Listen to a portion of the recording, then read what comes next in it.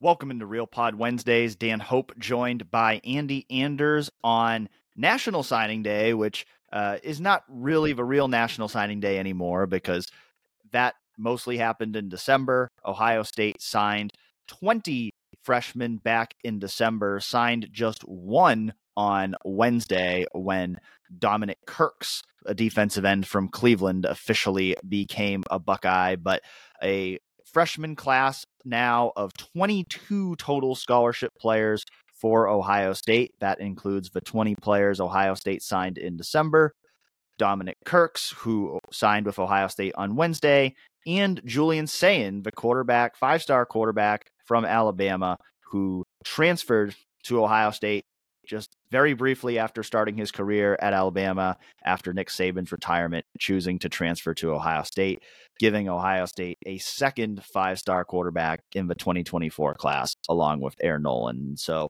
a lot to be excited about with Ohio State's 2024 recruiting class.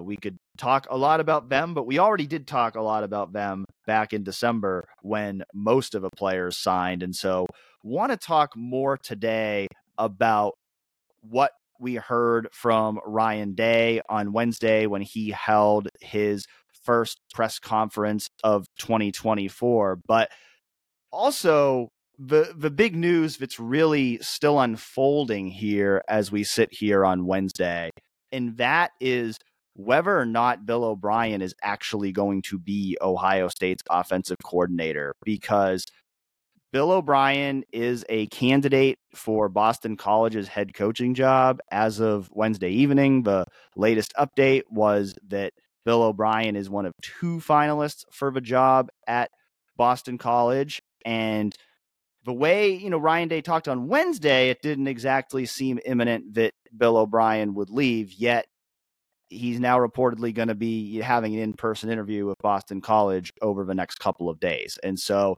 certainly very possible that Ohio State could lose Bill O'Brien just weeks after hiring him as offensive coordinator.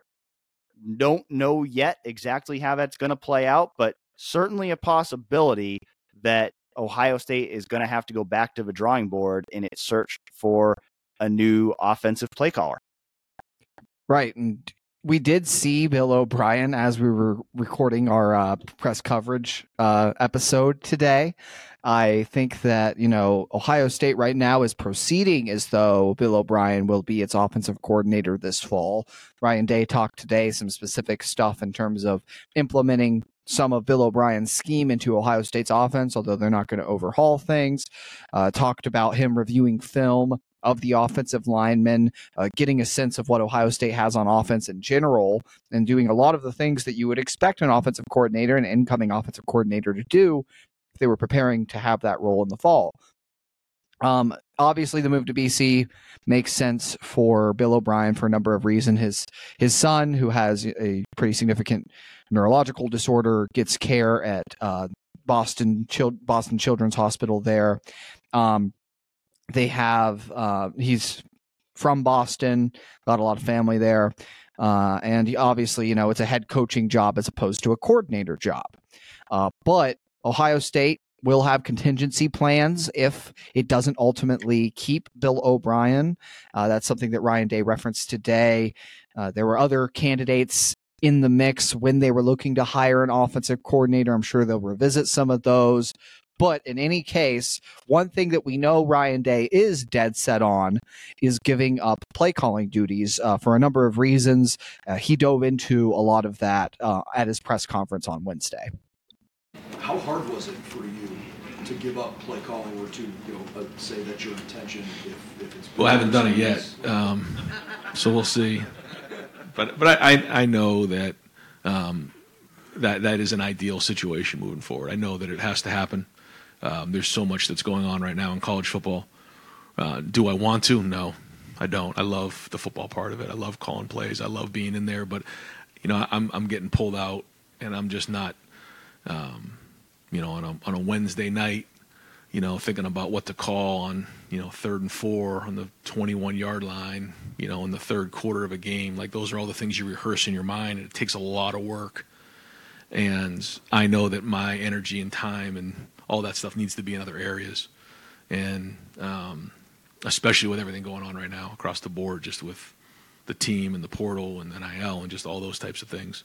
So I know that's the right thing to do, but now making sure the right person's in place was critical when we hired Bill. Certainly not a surprise to hear Ryan Day say that on Wednesday, because you don't hire someone like Bill O'Brien to come in as offensive coordinator and not be the lead offensive play caller. And so certainly that is the intention for Ohio State this year. It'll be interesting to see what happens if Bill O'Brien leaves. Who will replace him? You know, there's been some rumors that maybe Chip Kelly's the guy. Chip Kelly's currently the head coach at UCLA, and it would be pretty shocking if a Big Ten head coach left a head coaching job to become a Big Ten offensive coordinator. But he certainly seems to be looking for an exit ramp out of UCLA, and he has a very close relationship with Ryan Day, dating back to when Ryan Day played quarterback and he was the offensive coordinator at New Hampshire. And so sounds like, you know, if Bill O'Brien leaves, that, you know, maybe Chip Kelly could end up being the guy. You know, there's been some other names that have been thrown around in there as well. Jason Candle, the head coach at Toledo, Brian Johnson, the former offensive coordinator of the Philadelphia Eagles, who's also been a successful offensive coordinator at the collegiate level at multiple stops. The good news for Ryan Day in this situation is that if Bill O'Brien leaves, he's not going to have to start from scratch, because he's already talked to some of these people during the interview process back in January before Ohio State hired Bill O'Brien. And so I think Ohio State will be in a position to move quickly if it does end up losing Bill O'Brien. But as Ryan Day said on Wednesday as well, you can't just hire anybody. You if that situation plays out, Ohio State has to prioritize finding the right guy over just replacing Bill O'Brien as quickly as possible, because this is a big step for Ryan Day to give up control of the offense. He has never done this before as Ohio State's head coach, and he almost did it last year. He strongly considered doing it last year when Ohio State promoted Brian Hartline. And ultimately, I don't think Ryan Day was comfortable with the idea of giving play calling duties over to somebody who had never called the offensive plays before, because it's Ohio State. I mean, he said it on Wednesday. The expectation here is that we score 60 points a game. I mean, maybe that's slightly hyperbolic, but not really that hyperbolic. So you don't want to give offensive playing calling duties to someone who hasn't already proven that they can actually do it. And so I think if Bill O'Brien leaves, certainly the goal is going to be to hire someone else who also has extensive play calling experience like Bill O'Brien does. And the good news for Ohio State is I think Ohio State is going to be well positioned to land someone else if it loses Bill O'Brien. And I think that's why Ryan Day didn't seem all that concerned on Wednesday, because most likely he already knows, or maybe not knows, but has a good idea of who that next guy is going to be if Bill O'Brien leaves. I mean, you're never going to know unless you actually offer them the job and they formally accept it. But I think certainly since this unexpected situation came up, I mean, nobody would have predicted this 8 days ago. Then Jeff Hafley left Boston College to become the Green Bay Packers defensive coordinator. And all of a sudden, a head coaching job in Bill O'Brien's hometown is open. And it's an opportunity that he might not be able to pass up, especially given what Andy talked about before with his family situation and his family still living there in Boston. And so it would be hard to blame Bill O'Brien in this situation, because it's just not a situation that he thought would be available to him. It leaves Ohio State in a tough spot, but it could also be a worse spot, because, you know, spring practice is still a month away. There's enough time to bring someone in before spring practice. You know, this is really the first week anyway that Bill O'Brien has even been in the office with the coaches, because they've been out on the road recruiting for the last several weeks. So I don't think you lose that much in terms of timing, in terms of preparation if this happens. It's obviously not what Ryan Day wants to happen. You don't want to hire a guy and lose him 3 weeks later. And they hired him for a reason, because they thought he was the best candidate for the job. And so whoever you get next was not your first choice for the job.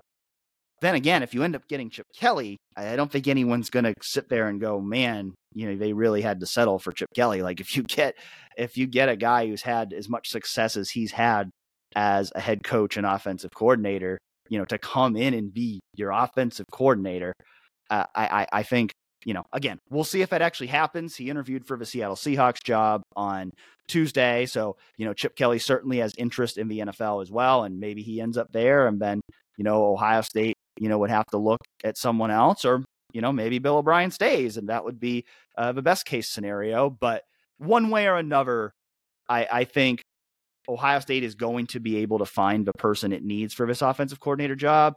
And I think we both agree that it's the right decision by Ryan Day to give up offensive play calling duties now. Right. And I think your credit today, this was a lot of introspection on his part, because obviously play calling is still one of his favorite parts of the game. And he was hired, as he referenced today, to specifically for his capabilities in that area. What he did revamping Ohio State's offense after he came in as, co-offensive coordinator, is really what got him promoted and put him on Urban Meyer's radar. And then, he rises up and becomes the head coach, and it's how he got the job in the first place, like I said. So being able to look inside and evaluate and say, hey, I've been doing this for years now. It's not working anymore because of all the ways college football has changed since he became Ohio State's head coach just back in 2018, or at the end of the 2018 season. They are starting in 2019 as the head coach. When you look at how NIL has evolved and really wasn't a thing at all when he first got the job, you look at how crazy the transfer portal has gotten, look at all of these things that are now on a head coach's plate, the wild, wacky December that was this December. I think, as it stands, that's going to be a pretty constant thing. So being able to look back and say, hey, I have too much on my plate, too much demands on my time to continue doing the play calling. It's not sustainable. And I think also there were times when maybe Ohio State's game plans had some issues as a result, or even game management stuff as a result. And that's another thing he referenced is, being able to sit back and take a bigger picture look and be able to say, yeah, maybe we should go for this 4th and 2,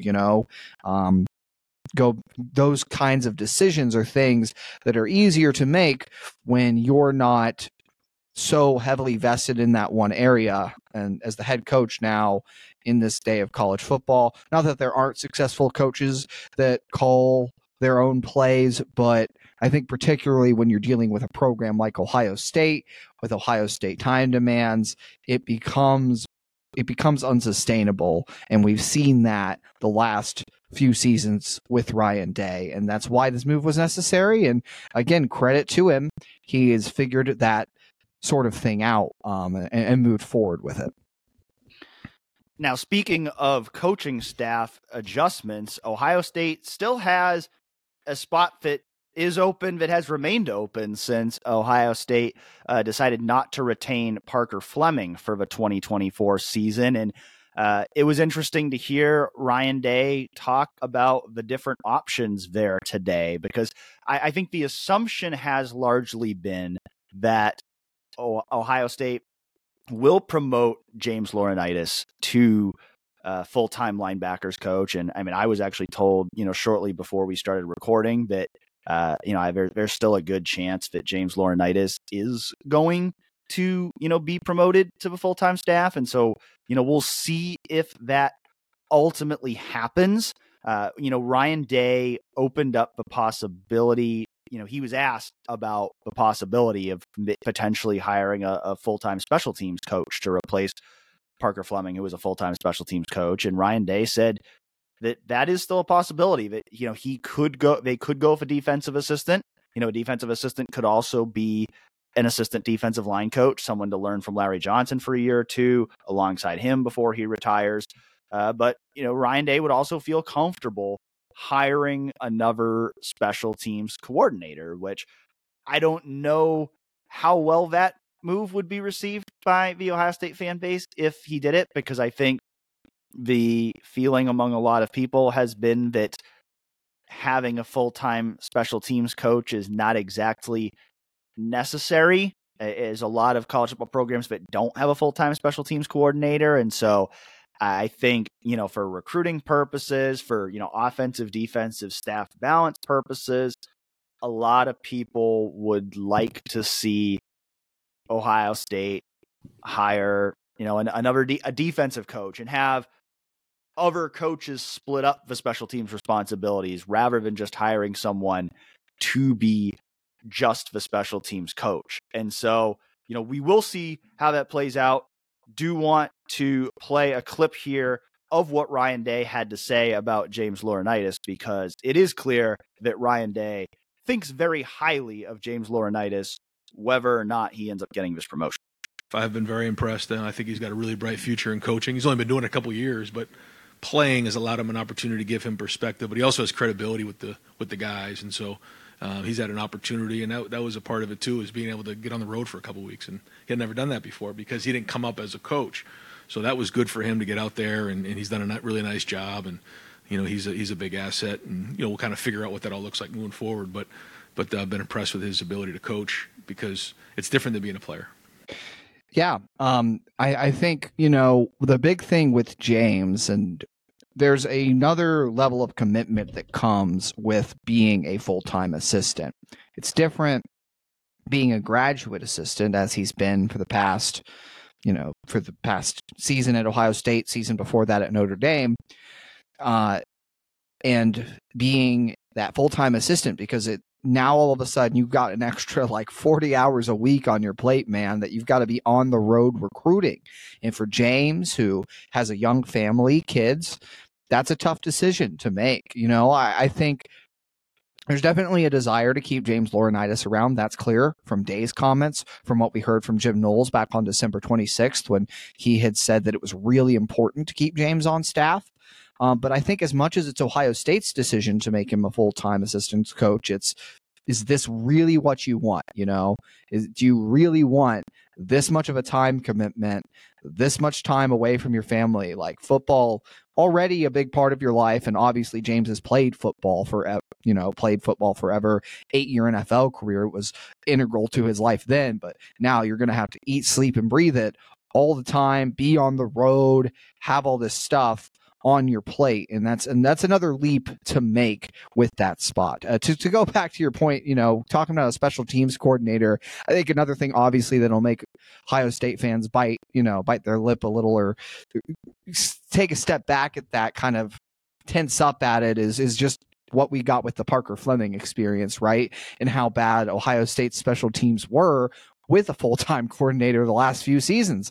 If anything speaks to that job being unnecessary, you could point to that. Now, that's not to say that if Ohio State does elect to hire a full-time special teams coordinator with this last staff opening, that he will, be similarly reviled.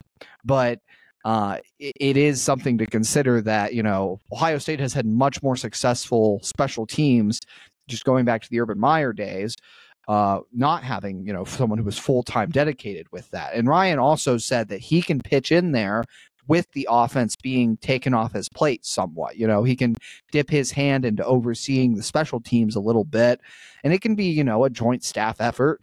Matt Guerrieri is a name that's been thrown out there as a possibility to help run things in that department. And,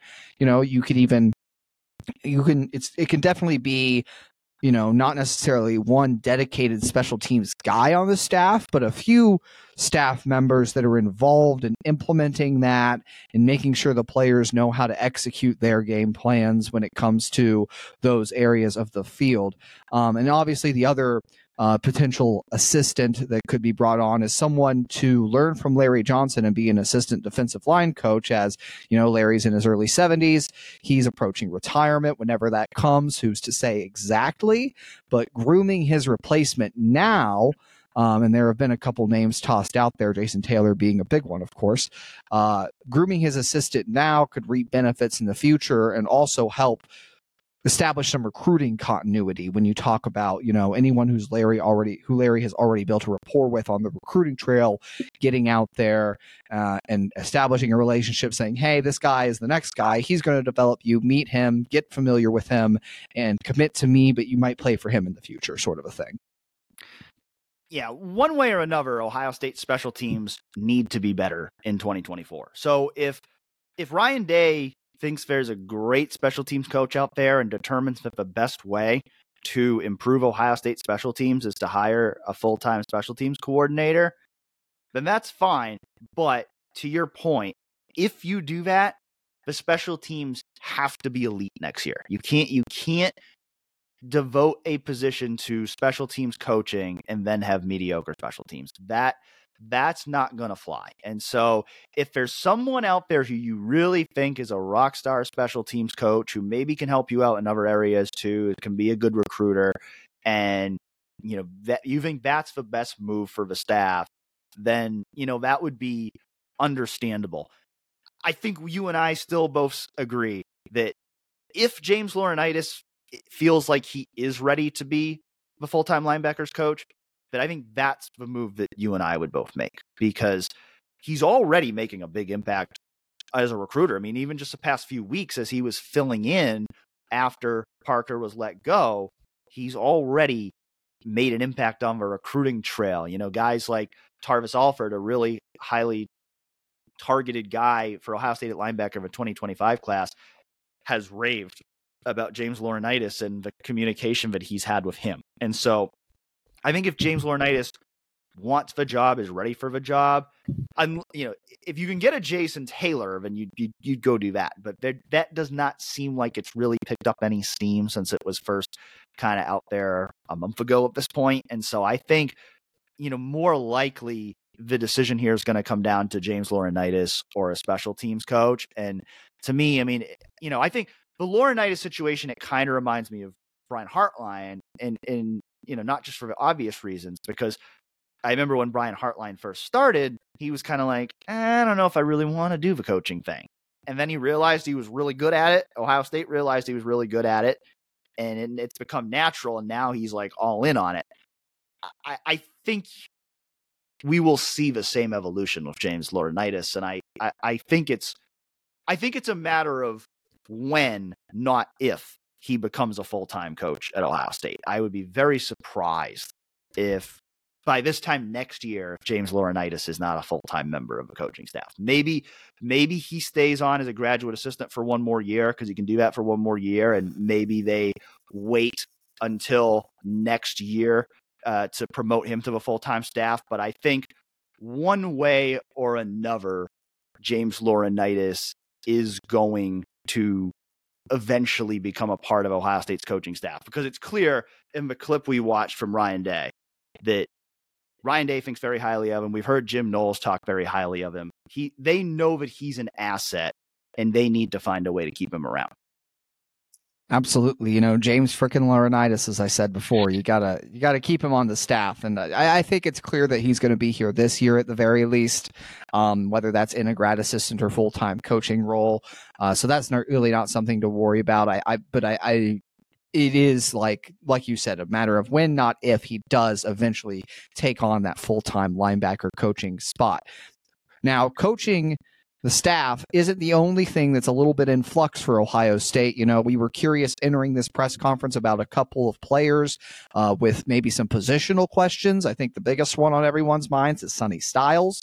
We didn't get any clarity, and I don't think we expected to get any clarity necessarily on where his future lies. But we did hear Ryan Day talk a lot about his flexibility, being able to plug in at multiple different spots. And I think it's good to at least hear the coaching staff is looking at Sonny and evaluating what his best future is. We believe that's at linebacker, especially when you're bringing back You're bringing back Lathan Ransom. You got Caleb Downs in the portal. Those two guys seem to be a lock to be your starting deep safeties anyway. You have Jordan Hancock at nickel. Like, the will linebacker spot is the spot that's open, and it seems like the way Sonny's body has evolved since he arrived at Ohio State, putting on some weight, makes the most sense for his athletic skill set to play at that will linebacker spot. Now, it's not a smooth transition down there, and I think that's why Day referenced, because after I brought up someone else other than Sonny who we're looking at for a position change, and that's Josh Fryar, that whenever you're talking about these guys making position changes, they have to embrace it wholeheartedly. They have to see it as the best route for their future. That's why it ended up working with Steel Chambers. That's why it ended up working with Cade Stover. But if you don't get a guy who is dedicated to making that switch and truly believes in it, then it's going to be hard to figure that out. So whether it's Sonny or Josh Fryar potentially sliding inside from tackle to guard, which was something I was very curious about and asked about in today's press conference, you got to have a guy that's willing to embrace that and be ready to take that role on. Yeah, I mean, Sonny Styles came into Ohio State as the number one safety in the country. So, you could see that, maybe it was not necessarily expected for Sonny Styles, but now going into his third year, you'd be talking about a position switch to linebacker. But we've talked about it before, so I don't think we need to rehash the same point we've made multiple times already too much. But, I think for all parties, a move to linebacker for Sonny Styles makes sense. I mean, if you just think of the NFL, you don't see a lot of safeties that are as big as Sonny Styles. You do see a lot of linebackers with Sonny Styles' body type. And in the modern game of football, you think back of the old school, Dick Butkus type linebackers that are, those big, 260-pound Mike linebackers. That's not the modern game of football. The modern game of football, probably the most important thing for your linebackers is their ability to drop back into coverage. And I think moving Sonny to linebacker, I think can give you an immediate coverage upgrade at linebacker. And I think it's a position where he has the chance to not only be a great college player, but be a great NFL player. I think that is likely where his long-term future is. And I don't view it as a huge transition because I think the way that he was being utilized last year, a lot of times he was playing like a linebacker anyway. And so there's, I think some of it's going to be experimentation in the spring. I mean, we've seen a lot of times where Ohio State goes into the spring with one idea for a guy, and then they end up pivoting. I mean, they did that with Sonny last year. So, there's some of this is just they have to get on the field and experiment and then ultimately make those final decisions. But I do think that they're not going to say it right now, but I do get the impression that their plan is to make Sonny Styles a linebacker.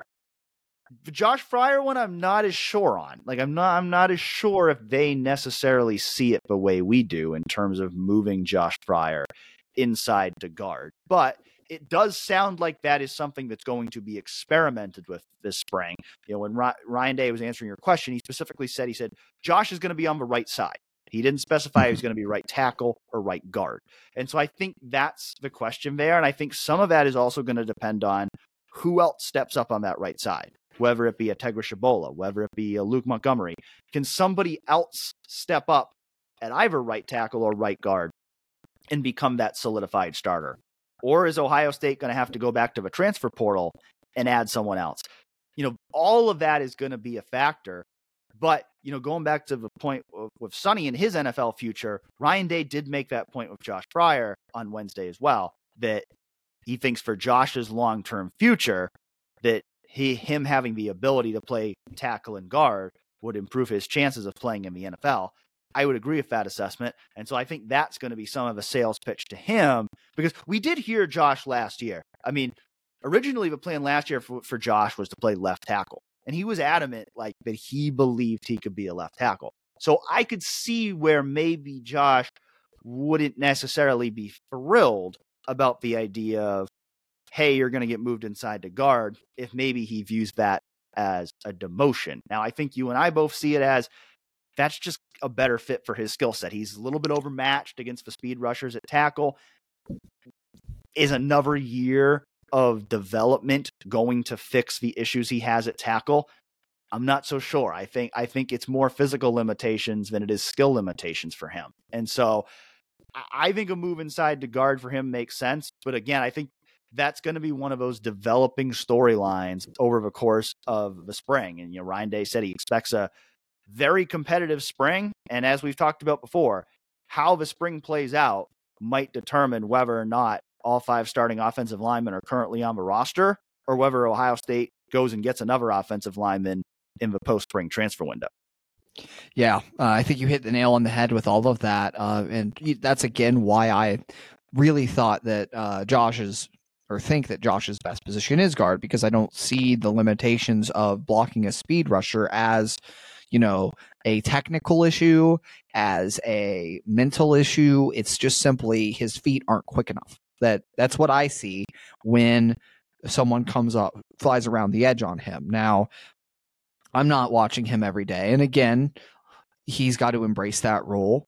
And Ryan Day acknowledged some of those shortcomings, I think, in the answer, a little subliminally, but he said, essentially that Josh knows there are some issues that he had last year that he has to correct for us to get to where we want to go. And I think that's kind of what that was in reference to, right? And you look at Josh, I don't think he was really that bad overall, but his Pro Football Focus grades, if you put much stock into that, would reflect that, right? But when he had breakdowns, they were really bad, and it was because of that speed rush off the edge. Someone just flies around the end and gets straight to Kyle McCord, or against Missouri, Lincoln Keenholz or Devin Brown, and it's really glaring. And those are the kind of lapses you can't afford to have up front. Period.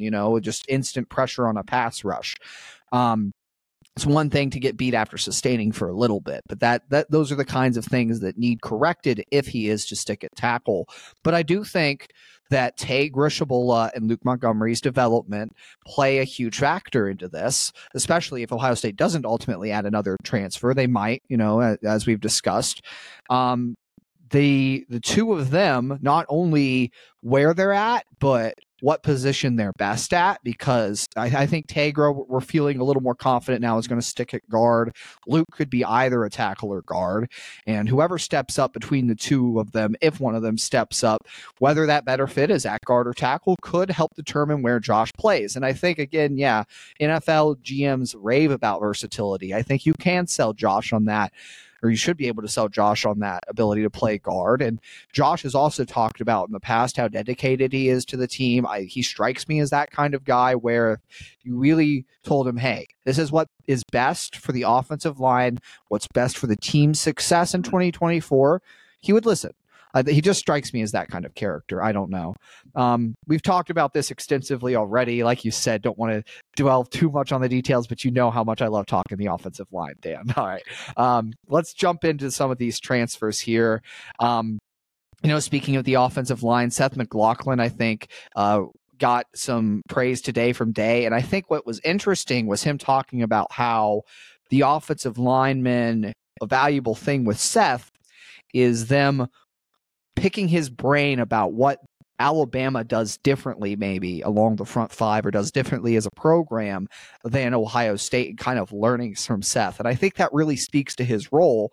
He's coming in to be the center, to lead the line forward and embrace that leadership role, not only on the field as a center always does, making the signal, setting the protections, but being an example for everyone else to look at and say, hey, this is what it looks like. This is what high-end, high caliber, consistent quality offensive line play looks like. Now, obviously, he's going to have to rectify the snapping issues. We've addressed that before.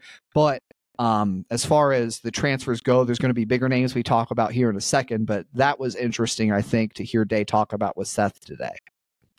Yeah, talking about bigger names and transfers from Alabama, I think it's safe to say that Ryan Day is excited about Caleb Downs. Yeah, Caleb's you saw what he did as a freshman.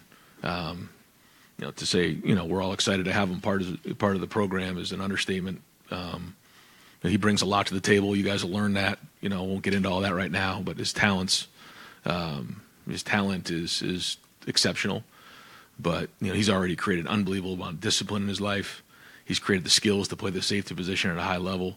But I'll tell you, it's fun, because that secondary, I mean, they're competitive now. Like, they're not going to take a backseat to anybody. So everyone sat up a little straighter when he walked in, and that was good. But they embraced him. He knows those guys through the recruiting process. So it's going to be some great competition this spring. But, he is very, very talented. And what do you have, 107 tackles as a freshman in the SEC, So, I mean, my goodness, it's going to be fun. Yeah, I think we laughed a little bit. One of the last questions of Wednesday's press conference was Ryan Day being asked if Caleb Downs would be a day one starter. And he did not directly answer the question, but he didn't need to. I mean, we know that Caleb Downs is going to be a day one starter for Ohio State. I mean, not only that, he's going to be one of Ohio State's best players right away. Now, that's not to take anything away from all the guys who are coming back, because Ryan Day did make that point multiple times on Wednesday that he thinks the real story of this offseason is all those great players who are coming back, and that they're going to be the foundation of Ohio State having the chance to achieve all its goals in 2024. But when you can add a player like Caleb Downs in the secondary, it's just such a big boost. I mean, he's such a special talent. And, I think there's a lot of times when we talk about transfers,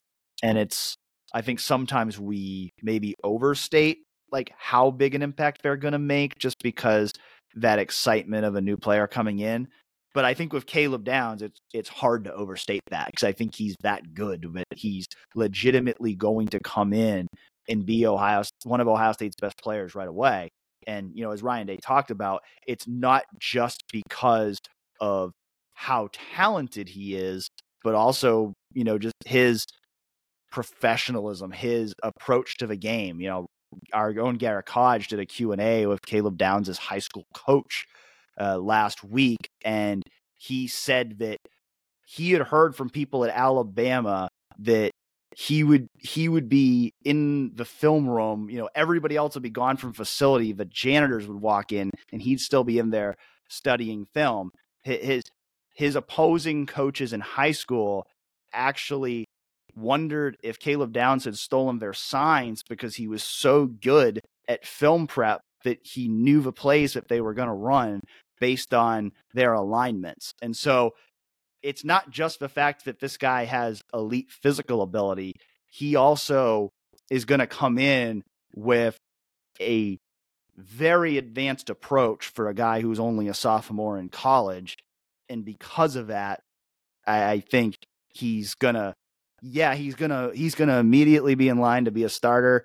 And I think Ohio State, Jim Knowles, Matt Guerrieri, I think they're going to feel comfortable putting a lot on his plate right away, because he's already proven at Alabama in the SEC that he's capable of that.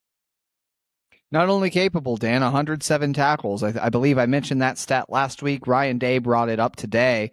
But that was, I don't know how often you see that, 107 tackles from a true freshman in the SEC, let alone at safety. And you expect that maybe from a senior linebacker, right? That's not. It is ridiculous what Caleb Downs brings to the table for this team. And again, his game knowledge, it's so apparent when you watch the film too. He seems to have that, as Jim Knowles would put it, he sees the forest through the trees. He's able to diagnose plays and get downhill and stop things before they get started for an opposing offense. And when you look at what the other pieces this defense has, I mean, he takes it to such another level, and we already expected this defense to be great before his addition. There's just, I think what Ryan Day said today was warranted, and there's all the reason for Ohio State fans to keep building their excitement around Caleb Downs and what he'll bring to Ohio State. I think the biggest name that fans are paying attention to from this group of transfers is obviously Will Howard, and likely being Ohio State's starting quarterback. That did not get confirmed. We weren't expecting it to. Maybe there was that off chance that Ryan comes in and says, yeah, Will's the starter from day one. But no, it was mainly talking about earning respects, talked about splitting the reps up in the spring, which was, a really good question from you, Dan, and him talking about just like what that's going to look like, dividing it up between the 5 quarterbacks. Really, I think the conclusion that you come to is Ryan's going to get him enough reps to where he feels Will knows the offense well enough, has grown enough comfort with his receivers to carry into the summer and implement what they need to implement during those summer months. In preparation for fall camp and get Will sort of get his feet under him. But in terms of that leadership and gaining that respect, Ryan Day had some really positive things to say about him. The other thing, though, and, this is important when you talk about, opening things up on the ground, Ryan mentioned just how important the legs, not just Will's legs, but looking for a court transfer quarterback with the ability to run the ball was for Ohio State's offense this year.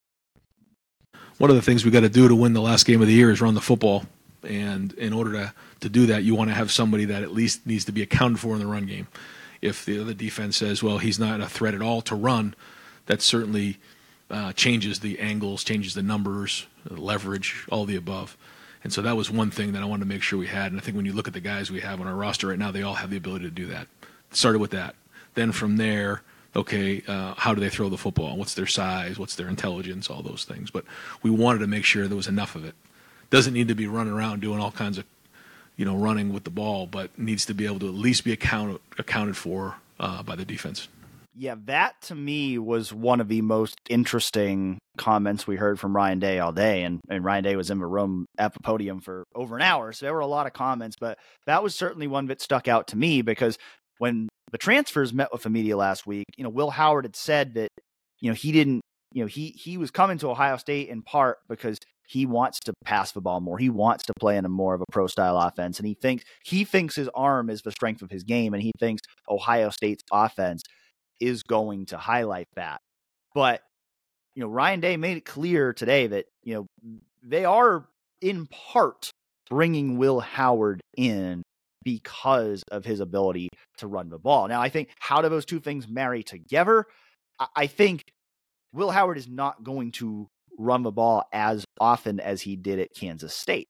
But I think just the fact that he's proven that he can do it is going to keep defenses honest, is going to force them to account for that running threat. And that's something that Ohio State didn't have that much of the last few years. I think with CJ Stroud, I think it was in part because they chose not to have that threat. I think CJ Stroud was capable of making some plays with his legs. They just chose not to use it. I think, with Kyle, I think there was maybe a little bit more willingness to do it, but he just didn't have as much athleticism to really be able to be a significant threat in that regard. So I think Will Howard, he's not Justin Fields. He's not someone who's going to be running for, 80-yard touchdowns, but he gives them that threat to where defenses are going to have to be prepared for his ability to pull the ball down and run. And when you do that, you just see it all the time. It makes an offense harder to defend. And that's especially true when you're pairing Will Howard with a running back tandem like TreVeyon Henderson and Quinshon Judkins. And I think another comment that stood out to me today was the way Ryan Day talked about TreVeyon Henderson when he was asked about Quinshon Judkins. Well, when it first happened and Quinshon went to the portal, the first thing was talking to TreVeyon and what are your thoughts? And he was unbelievable. If you think it helps the team coach, then let's do it. And then talking to Quinshon saying TreVeyon is here and he's coming back, and he said, well, I'd love to go play with him. I think he said that to the media last week. And so I just think that both of their approaches are that they can get each other better. But it all started with TreVeyon, and I think TreVeyon's leadership so far this year as he's transitioned into his fourth year has been tremendous. The way that he's gone about his work, the way that he's holding guys accountable. He's got a different look in his eye, and I think that's important. He's been in these games before. He knows. But I'll give Quinshon credit. He also has embraced what we've been in our culture in the last couple of weeks, and we'll see as it grows. But all the reports are that he's doing a great job of simulating. Something you love to see, and you don't normally think of running backs as the leader of the team per se. There are exceptions to that rule, obviously, but it's such a Cadillac position that I think it's great to see TreVeyon take this next step off the field. And maybe he's vying for a captaincy in 2024 with all that they have coming back senior-wise. It'd be interesting to see him evolve into that role. And I think even this past season, you started to see some of his leadership and just how he was able to create plays for the offense in certain games throughout the year and really take on accepting and playing through some of the things he dealt with in terms of injuries, handling it better than he handled last year, where he forced himself to play through an injured foot, and it clearly, he wasn't at 100% most of the year. And I really admire too with TreVeyon his process, and I love to see this evolution from him and what Day is saying here about his ability to lead. And he's going to need it because, him and Quinshon are going to be splitting up carries here quite a bit. So I don't think either of them are going to be the guy, but you have the best 1-2 punch in the country now opened up a little more by that Will Howard running game. I think it is very important, as Dave pointed to, because it really comes down to two things. In this spread scheme, you can start running more true zone reads, true RPOs, things where, Howard pulls and keeps a few times a game. And now you have to have that man accounted for on defense. You have to implement, if I'm the defensive end and I'm the guy on a zone read that the offense is reading, maybe I have to stay home for the quarterback instead of just crashing down on the running back every time. Or maybe a linebacker has to be aware of that and they do a gap exchange. It also creates those eye violations with the linebackers where you don't quite know where to look. You have to stay at home just a step longer, and that's all it takes when you have such explosive running backs as these.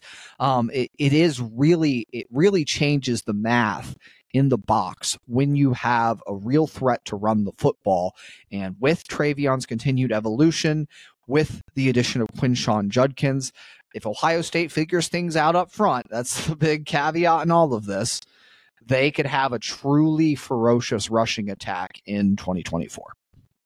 And, another important point that Ryan Day brought up too is, part of a reason for bringing in Quinshon Judkins when they have TreVeyon Henderson is you could play. I mean, theoretically, Ohio State could play as many as 17 games this year. Ohio State certainly is a team that has aspirations of playing in the Big Ten championship game and making a deep college football playoff run, which means you're looking at playing 16 games this season. And so you need to have, depth at every single position. And certainly bringing in Quinshon Judkins to pair with TreVeyon Henderson, bringing back a guy like Dallin Hayden, bringing in a couple freshmen, James People, Sam Williams-Dixon. I mean, we've seen it with the old schedule that Ohio State's gone through a lot of running backs in recent years. You add in even more games, it's going to be even more important. And so, I think that's why, it absolutely is admirable from both TreVeyon and Quinshon to both look at the situation and say, we're fine with splitting carries. We want to play with each other. We want what's best for the team, because neither of those guys has to be like that. I mean, both those guys would be the guy at almost any other school in the country. So neither of those guys has to be like that. So you got to give them a lot of credit for taking that outlook, but there's going to be plenty of opportunities for both those guys. It's a long season. Both those guys are going to have a lot of opportunities to show what they can do over the course of a season. When we talk about having a lot of mouths to feed in a room and talking about that communication with players, that's certainly particularly true when we talk about the other quarterback transfer, that being Julian Sayin. And when Ryan Day was asked about that on Wednesday. He acknowledged that, that wasn't the plan. They didn't sign Aaron Noland in December thinking they were going to bring in Julian Sayin in January. It was simply a matter of they got a second chance to get a guy they really wanted, and they weren't going to pass up that chance because Julian Sayin's too talented for them to pass up that chance. And so he said he did communicate with the other quarterbacks to let them know, that it was going to happen and why it was going to happen. And he indicated that, he thinks all the quarterbacks are really getting along so far, and, they're looking forward to competing with each other. He used that phrase, quote unquote, fierce competition. Now, I think we both agree. We fully expect Will Howard to be Ohio State's starting quarterback this year. We're not surprised that, Ohio State's going to approach it as a competition going into the spring, but I think we'd both be very surprised if Will Howard was not Ohio State's starting quarterback this year. Next year, you don't know. I mean, you don't bring in a guy like Julian Sayin and then not put him in position to compete for the job next year when he's in his second year. But Aaron Noland's a really talented guy too. He wants that job. And Devin Brown and Lincoln Keenholz are still there too. So it's going to be a really fascinating quarterback room to watch this spring in terms of how they divide up those reps. Like you said before with Will, they need to make sure that Will gets enough reps during the spring so where, he's ready in the summer to where when you get into preseason camp and you start ramping up into that season, assuming he is in fact your starting quarterback, you need to make sure he gets enough reps that he gets into a room. I mean, we saw what happened last year when they split reps all off season long, even into the season.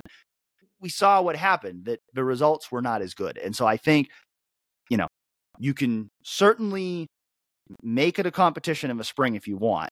I do think, assuming this all plays out the way we expect it to with Will Howard, before preseason camp, he should be your guy and you should give him most of the first team reps in preseason camp to make sure that, he gets into that rhythm within the offense that you need him to be before that first game.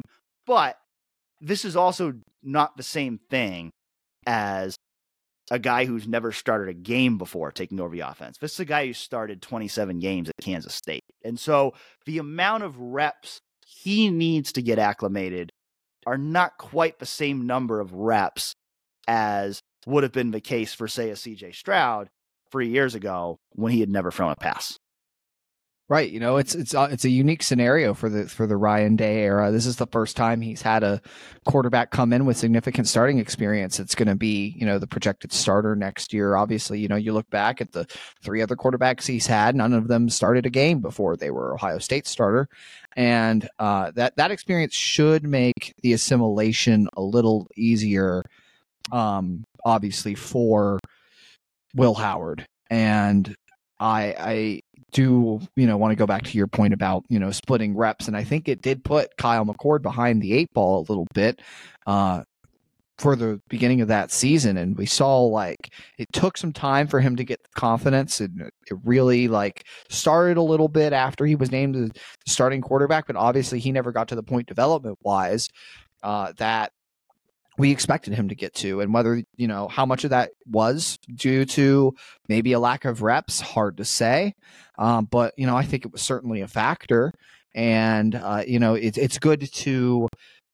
it's good to have a guy with that experience, with that background coming in, that really the reps are just to get him acclimated to Ohio State's offense, get him acclimated to playing in elite Big Ten defense like Ohio State will have on the other side facing him when they go good on good, and not so much just in general needing to acclimate to the speed of the college game, being a full-time starting quarterback.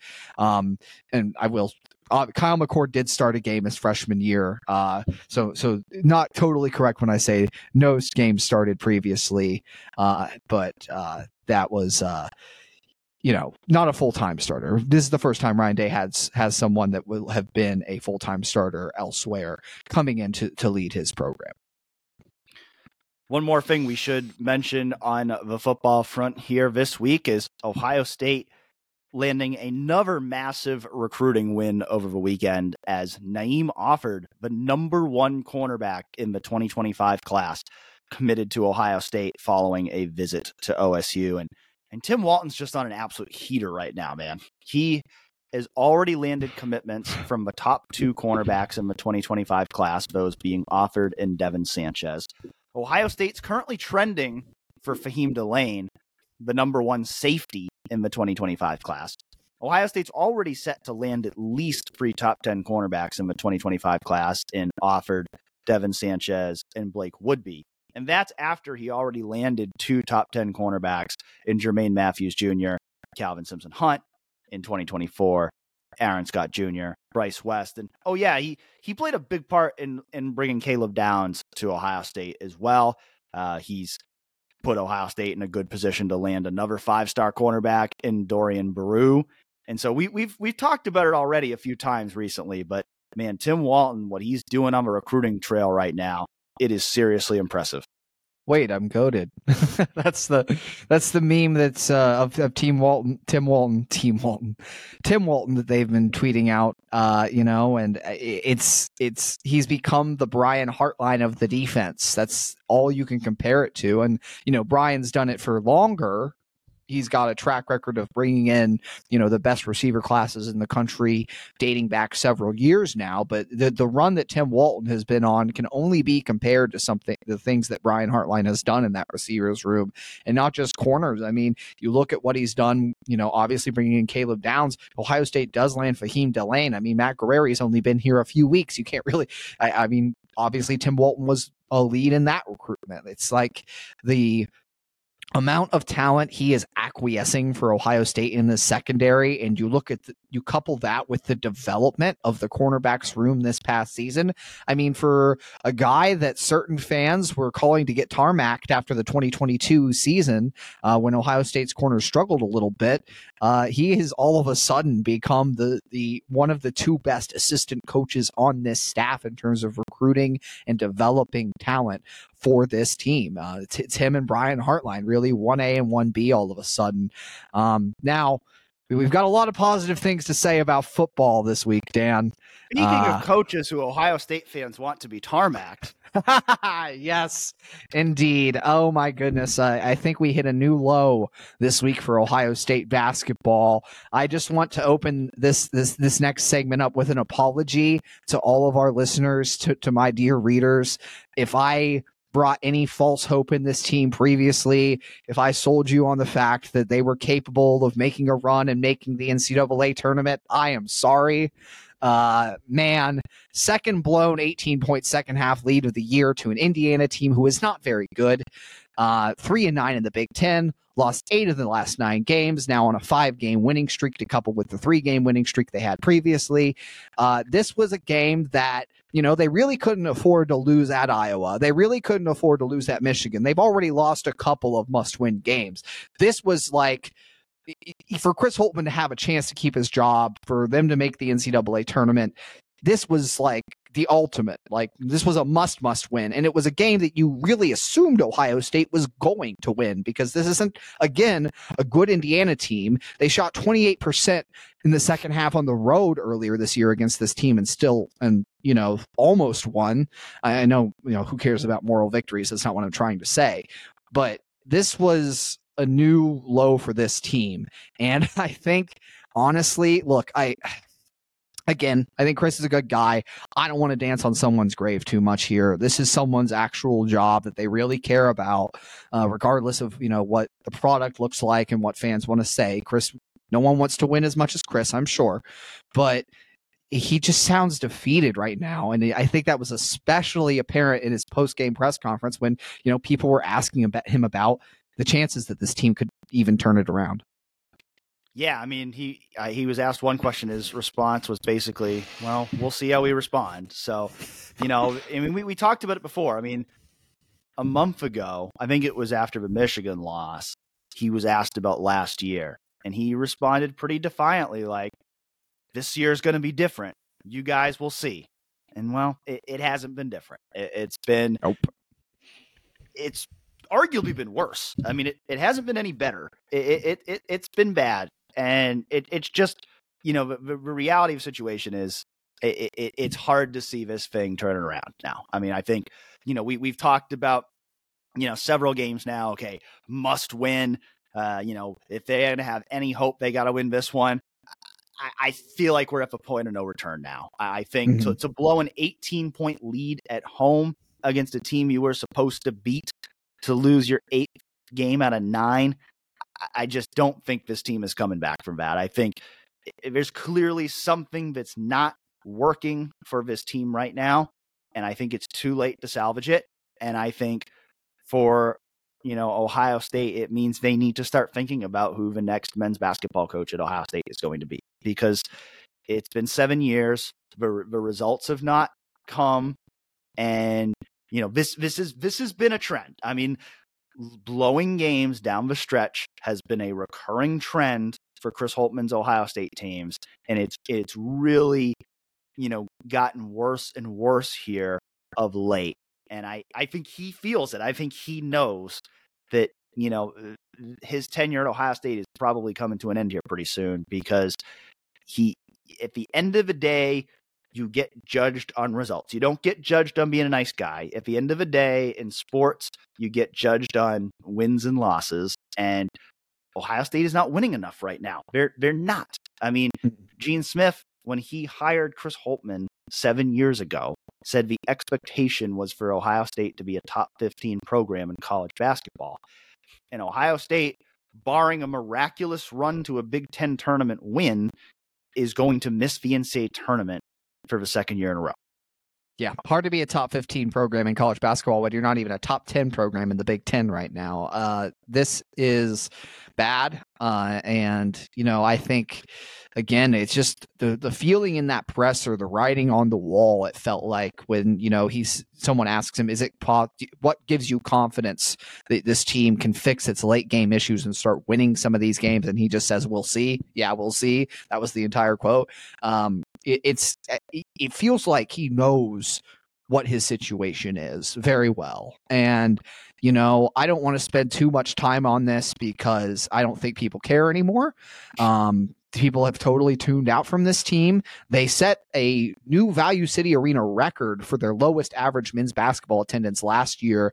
And heading into this Indiana game, it had dropped another 13.5%, literally millions of dollars. That buyout starts to look a little less unaffordable when you consider that they're now losing millions of dollars in ticket revenue. But like I said, I don't think people care that much anymore, and that's clearly reflected in those attendance numbers. So I don't want to spend too much time talking about it. Let's talk about the good basketball team at Ohio State, Dan. Yeah, the Ohio State women's basketball team, to finish on a more positive note here, has won its last 9 games in a row and is now ranked number 5 in the country. Another great win for the Buckeyes on Sunday as they defeated number 10 Indiana. And so if you want to watch an Ohio State basketball team that, might actually bring you some joy, watch the Ohio State women. They're a fun team to watch. They really are. And, this is a team that, I think has legitimate Final Four aspirations based on what we've seen from them over the last few weeks. A lot of really good teams in women's college basketball this year. So it's not going to be easy to get there by any stretch, but this is now a team that's put itself in position for, a top 2 seed in the NCAA tournament, potentially even a number 1 seed if they can finish the season strong. And, a lot of that is going to come down to, if they can continue to beat Iowa and Indiana when it comes to, the Big Ten tournament. Those are the 3 teams right now that are battling for the Big Ten championship. And it's looking very likely that Ohio State-Iowa rematch in Iowa City could end up being a de facto Big Ten regular season championship game, because both of the teams are currently tied right now of 10-1 conference records. Ohio State now, still a lot of games to win between them. We've seen Ohio State have some close calls against teams that it should beat. So you got to take it one game at a time. That starts with going on the road to Minnesota on Thursday, continues with another road game at Michigan State on Sunday. So Ohio State can't afford to be looking ahead to that, rematch with Iowa in a month. But, those 2 teams right now are certainly on a collision course toward potentially playing for the Big Ten regular season title there in Iowa City in a month. And, that's going to be a very tough game. And you needed overtime to beat them at home. It's certainly going to be tough to beat them in their own place where, they always have a raucous crowd, and they certainly will for that game. But, Ohio State women's basketball, a lot of good things going for it right now. Kevin McGuff has done a great job of building up that program and putting it in a position where it is a legitimate contender for Big Ten national championships. I mean, what people want Ohio State men's basketball to be, but it just isn't right now. And hopefully it will be again at some point in the future. But, for right now, I think the Ohio State women's basketball team is certainly the far more entertaining team to watch. Yeah, and it's not only that, it's their style of play, man. I mean, if you haven't watched this team yet, the style of play from them, they run a full court press most of the game. They're constantly turning teams over. They're one of the best turnover creating teams in the country. They turned Indiana over 23 times when they played in that top 10 game. And that was 5 more than Indiana's turned the ball over at all this season. They have fantastic defenders to run that full court press defense. I mean, Celeste Taylor is one of the best in the country. But you also have what Cody McMahon brings, obviously super exciting. You and I were both talking about her, and just like her ability on the dribble drive is something that's rare in women's basketball, to be able to maneuver around the rim and physically overpower certain defenders and finish around the rim with force. And JC Sheldon, obviously a star for this team, and they're super glad to have her this year. And there's just so much to enjoy and appreciate about this Ohio State women's team. If, the tickets aren't that expensive either, get out there. They're drawing bigger and bigger crowds. The atmospheres are getting better and better. I mean, they opened up the Upper Bowl for this Indiana game, and, almost they came really close to outselling the men against Illinois, the last weeks there. So I think this is a lot of momentum right now behind this program, and you have to admire what Kevin McGuff has built. And, if you haven't caught the fever yet, watch an Ohio State women's game, man. They're a really fun, really exciting team. The unfortunate barrier for a lot of people is that their next 3 games are going to be on Peacock. Ohio State plays at Minnesota on Thursday at 9 p.m., at Michigan State Sunday at 4 p.m., and then next Wednesday at 7 p.m. All 3 of those games are on Peacock. So unfortunately, you do have to be a Peacock subscriber to watch the Buckeyes' next few games. But like you said, they'll be back at home next week against Nebraska. 2 more home games to come against Maryland and Michigan. And